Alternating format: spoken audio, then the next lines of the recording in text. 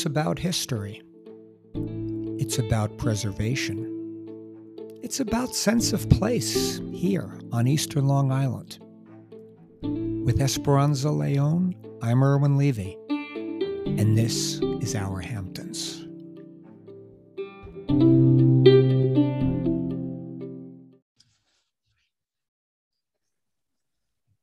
Okay. Hi, Esperanza. Hi, Irwin. So, what's the topic today? Let's go. This is all about preservation. That's one of the missions of Our Hamptons is preservation. And this one has really been in the forefront here in the town of East Hampton for quite a while. It's the Brooks Park property. Briefly, 11 acres on Neck Path in Springs. It was the home of the abstract expressionists James Brooks and Charlotte Park, part of the ABEX movement. Born in Springs, perhaps, thrived in Springs, absolutely. And Brooks and Park were part of it all. Pollock, Krasner, de Kooning, Nassau, Novola, Little, the list goes on and on. But this is going to be germane to the actual property itself. 2013, this property was purchased with CPF, Community Preservation Funds, and landmarked as landmarking designation was what, Esperanza, as a historical. Yeah, it was subsequently, it was purchased with community preservation funds for open space. But what happened was a group of community, residents of the area lobbied the town to not knock those buildings down because they were very aware, that group of people, of the value of these structures. And the town board at the time listened and subsequently landmarked the buildings as historical landmarks. Okay. So, and that was approximately 2016 to 17 in that neighborhood. So it was 3 to 4 years after the town purchased the property, $1.1 million in 2013 for 11 acres, a bargain compared to the cost of land and everything now. So we commend the town board at the time for having the foresight to do that. But subsequently, you mentioned there was a Brooks Park Heritage Project that was formed after this. This was right after the property was landmarked. Am I correct? Yeah, and I need to maybe confirm that date of the landmarking of the designation, but there was the creation of sort of it was a loose group that then became a more formal group called the Brooks Park Heritage Project, and it was active, as far as I know, up until, probably 2019 at the most recent. Yeah. Okay. So moving it along, the town board, and this is something that's really in your bailiwick, Esperanza serves on the Architectural Review Board. How did this property ultimately come to your board for some kind of review? How did this whole thing come to play? We're just trying to give a background leading up to present day. Right. And so we did say, so landmarking occurred around 2016. There was, the group, Brooks Park Heritage, was making every attempt to get the town to restore the buildings, which the Community Preservation Fund provides for that. The funds can be used for restoration. That never occurred for whatever reason that I'm not fully aware. But then what happened was, as the years kept going by, and well, I am aware of some of the reasons. There were reasons of, whether there was a fire well that was needed, or that the access driveway was not wide enough, and this and that. So there were all these stumbling blocks along the way, and no progress was made by the Brooks Park Heritage Project. So ultimately, nothing was being done to restore the buildings. They were just sitting in the middle of this wooded lot deteriorating Right. from pure negligence. And what then occurred was that the town board, I suppose, under the advisement of, I presume, the land acquisition department, brought it to the architectural review board to review for demolition, which the procedure indicates that for a landmark, historical landmark, that's what needs to be done. So that occurred. And, you know, unfortunately, it seems that I was the only member at the time on the board. And I think at that moment, particular moment, we were missing one member. So it was, we were not a full board. So it was a 3-to-1 vote. Yes, exactly. Okay. Exactly. I was the only objector. Got it. Got it. So, see, we love preservation. I guess the easy fix here, I'm thinking from the town board perspective, the easy fix is, hey, 11 acres of open space, just get rid of these buildings that sort of fell into a state of disrepair. But that's not what we wanted. And to give just a brief thing about the Greater Springs area, this is, as mentioned at the outset of this is a historic art colony that is fortunate enough to also have 3 other art spaces with public access: Duck Creek, Pollock Krasner, and the Lieber Collection. Right. And Duck Creek, we should note, is actually also a CPF property. Correct. And Duck Creek is also great property. A lot of great programming occurs there. Wonderful. Yeah.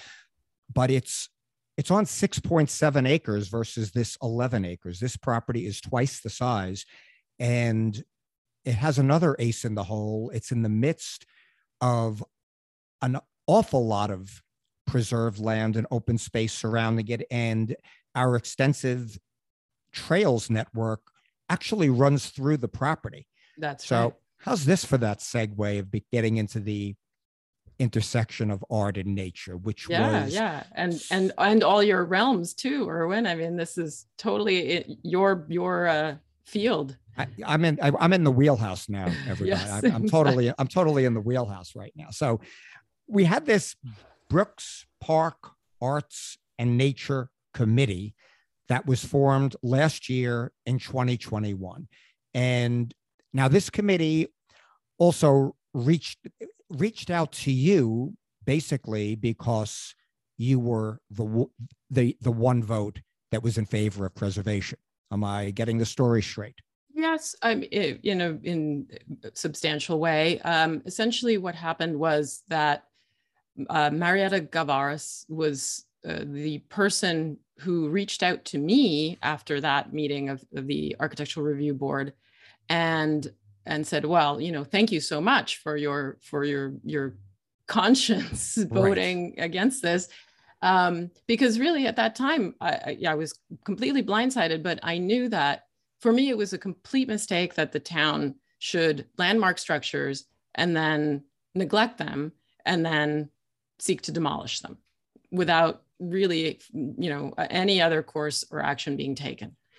So Marietta reached out to me, and the virtual world being what it is, my email response to her didn't arrive in her inbox. So that was around, I don't know, the meeting from ARB was in January. We didn't, she reached out sometime February. And then we didn't actually meet in person until that September of 2020.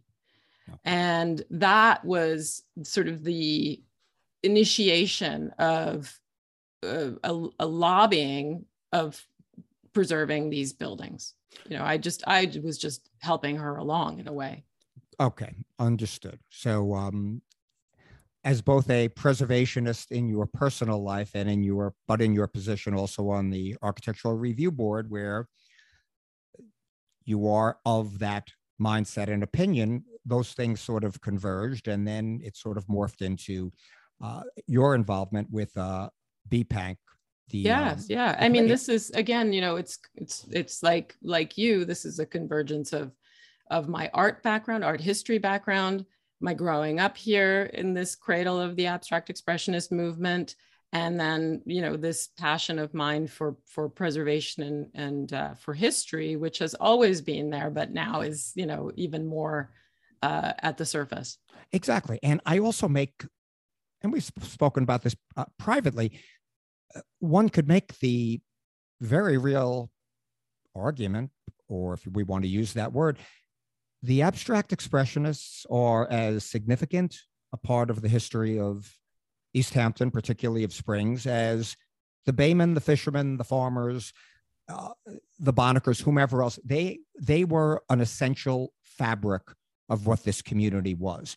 And we're going to push this forward to more or less present day, where we are today in this, I don't know if maybe fight is too strong a word, in this struggle to hopefully preserve these buildings. But for me, as Esperanza mentioned, I'm very active in the East Hampton Trails Preservation Society. And this particular property, this 11 gorgeous, pristine acres with these 4 structures on it. There was a house, a studio, 2 outbuildings. There was a vision to transform this, rather than just level it into open space, transform it into a arts and nature center. And this is a natural environment here. It's a paradise for bird watchers. It's a paradise for hikers. And it's a place that can be utilized by a very diverse and broad cross-section of the community. That's what's so amazing about it, is precisely what you've said, because,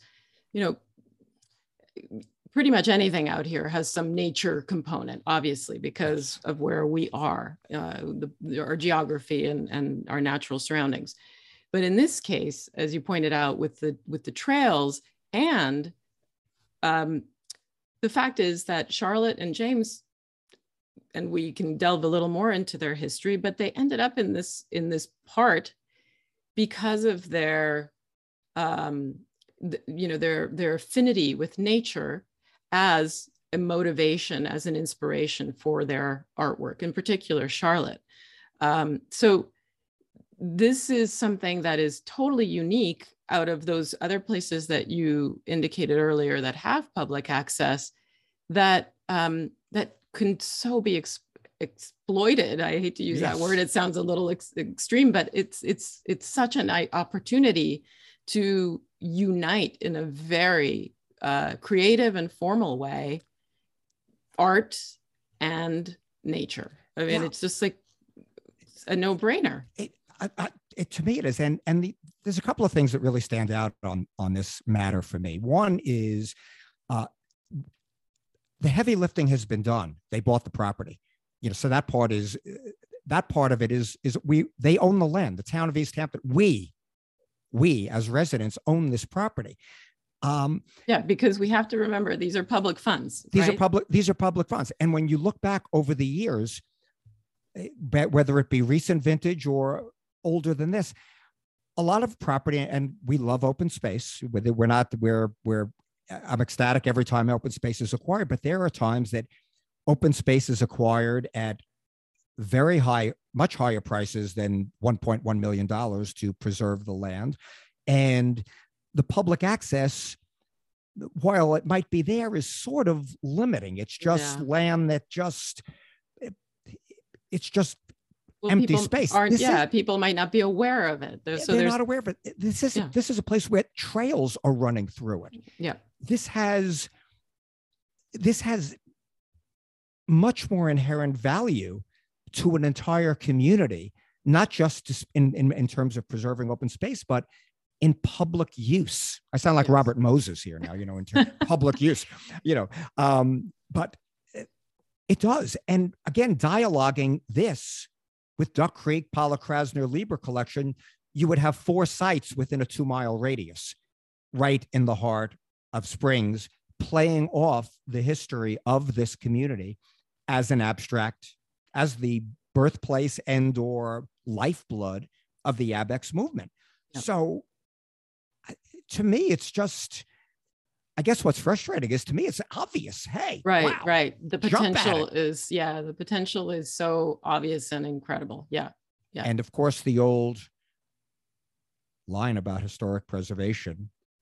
If it's lost, Once it's gone, there you it ain't can't coming. get it back. It ain't Exactly. coming. It ain't coming back. So, fast forwarding this to the present day, I ultimately joined this committee based on my involvement with the Trails Group. And in February of this year, working with the committee, we coordinated this hiking event where the East Hampton Trails Preservation Society has an infrastructure in place with media and social media, and they are member list. And long story short, we just sent out email blasts. We really publicized this event. And on a frigid February 20th morning, we had 150 people on this property and it was frigid. It was single digit wind chill factors. A sunny, beautiful sunny beautiful day. But cold. I mean, freezing cold. Yes. And I was the, quote, listen to this title, hike leader. I was the hike leader on this particular day. So I was sort of, that was my lane here with the committee. And I try to stay in my lane because it's just better for all concerned. So I stayed in that lane, but I will tell you, I've led a ton of hikes, and these cars on Neck Path and on East Side Court, they just kept on coming. And it was astounding. It was astounding is a good word. I wouldn't even call it surreal. I mean, it was hard to describe. And we have to sign these people in. I was pulling random people. Hey, can you come over and help me sign in here? I had a friend of mine from the Trails Group, a friend that I knew worked at Guildhall. He helped me sign people in. So we were fortunate in that point to get these people signed in. And between you and me, I'm not sure everyone did, but it was a great event. And the committee did a presentation and explained the vision of the property. And then we walked the trails, and it was a real, well, you were there also. I would call it a feel-good moment. We felt like we had momentum, and it really was exhilarating. I mean, people were truly interested. For that many people to come out, and it did coincide, your whole PR was super effective, but it also coincided with a front page article in the Star, didn't it? That's right, if I recall correctly. That's correct. So I think there were even more people maybe came because of that, but it wasn't just like the curiosity that people had about visiting this place. I really think there was a genuine interest in learning and then supporting the effort. They really saw like, yeah, this is something worthwhile. You could see that. I would agree, and it's you could read as much about it as you can, but the fact that we physically brought all of these people on the property. And all of these visitors, and I know this is because I was on the trail with a lot of them, and I was talking to a lot of these people randomly, and there was like first of all, it was such a sense of community. We're in the middle of a pandemic, the never-ending pandemic. We're still in the middle of it, so we can be outdoors, which feels a little safer and a little more secure. I don't know if in a winter day I could squeeze 150 people in a small room right now, but we were certainly able to do it outside. And I think the visitors sort of fed on that energy. Yeah, for sure. It was a great event. For the committee, it really, I think it jump-started them to an extent that, hey, not to resurrect old political phrases from a bygone day, but yes, we can. And we started to have like a yes, we can moment. So subsequently, and this is bringing us up to sort of where we are now, we have reached out to the town board. We've had email campaigns, the Brooks Park Instagram page, which has been very active.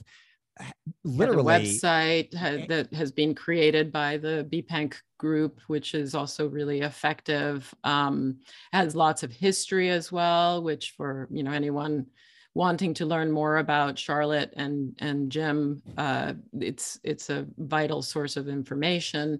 Sorry, I mean, I didn't mean to interrupt you, but I just think that this is it has a momentum right now.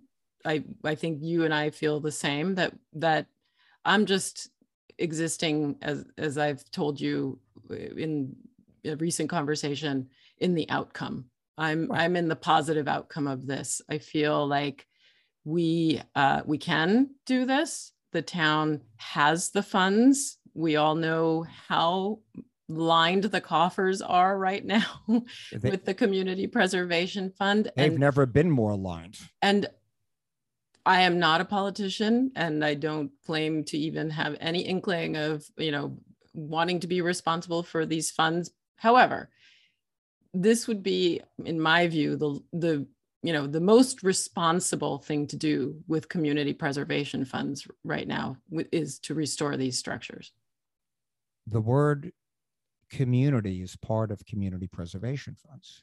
Yeah. And I cannot think of a site that would benefit a community more than this one.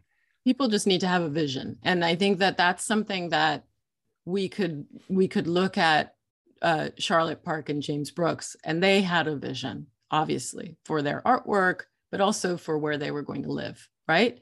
And that vision is it's evidenced in that site.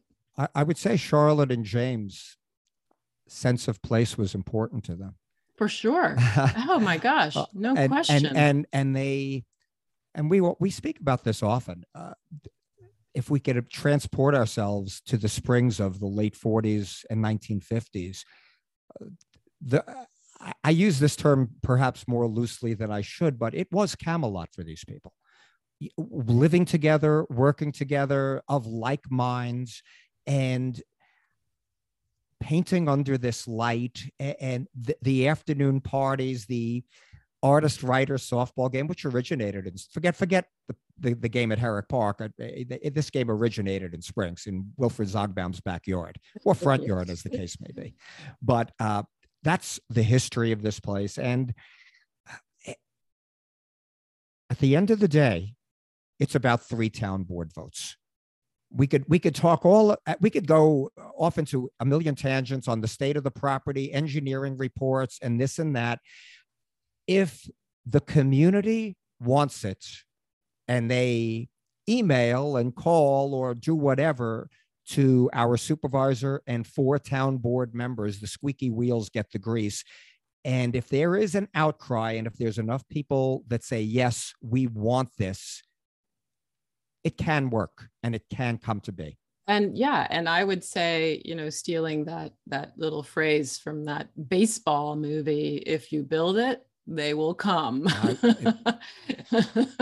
think that's and I would agree. And I think that's a perfect endpoint. So keep all of you East Hampton town residents, stay tuned, because this vote will come up at some point.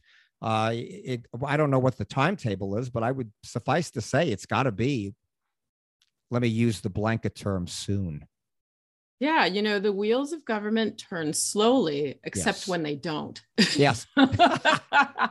Exactly right. Exactly so right. So the time to act is now, I would say, for sure, like you're saying. Also, we can't forget to mention, I think, and I don't know if this has concluded already, but Charlotte Park does have an exhibition in Manhattan currently at the Barry Campbell Gallery, which I hear is very worthwhile. I've only seen pictures, photographs of the installation, but her artwork is sublime. And I understand that James Brooks was scheduled to have an exhibition of his work at the Parish Museum last year. It was postponed due to the pandemic. It was rescheduled for this summer, and I believe has been rescheduled yet again. Yeah, that's what I heard as well. Yes. But everything happens when it has to happen. Exactly. I believe strongly in that. And so, I mean, really, the best source, like I said, is the website right now for the Brooks Park Arts and Nature Center, which is brooks-parkarts.org, or just Google Brooks Park Arts and Nature Center and it will come up. But it has wonderful images of the property, of the buildings, which, as we've been told, on one hand, they're an attractive nuisance, and on the other hand, they're substantially salvageable and can be repurposed, upcycled, reused as a wonderful arts and nature center. It's, look, admittedly, it can be perceived as it's a heavy lift. It's a challenge to bring these buildings up to par, but it can be done. And I just continue to go back. Future generations will thank this town board if they make that happen, because it Pollock Krasner, John Little at Duck Creek, the Lieber Museum, Brooks Park. It's just, let it be so. Yeah, add it to the constellation and add it to, like you said, our sense of place and our sense of community. This fulfills all of that. Great stuff. Thank you, Esperanza. Thanks, Irwin. Always a pleasure to talk with you. And it's fun. Always fun. Talk to you soon. Okay. Last word. After this episode was recorded, the Brooks Park property was named one of the 11 most endangered places by the National Trust for Historic Preservation, and one of the 7 to save endangered places by Preservation League of New York State. These independent organizations, both on the state and the federal level, recognize the significance and the importance of the Brooks Park property, selecting Brooks Park over many other worthy candidates. While this is positive news, it isn't a victory. East Hampton town residents are encouraged to contact the supervisor and town board. Tell them yes to preserving Brooks Park. The contact info will be in our bio on the Our Hamptons podcast Instagram.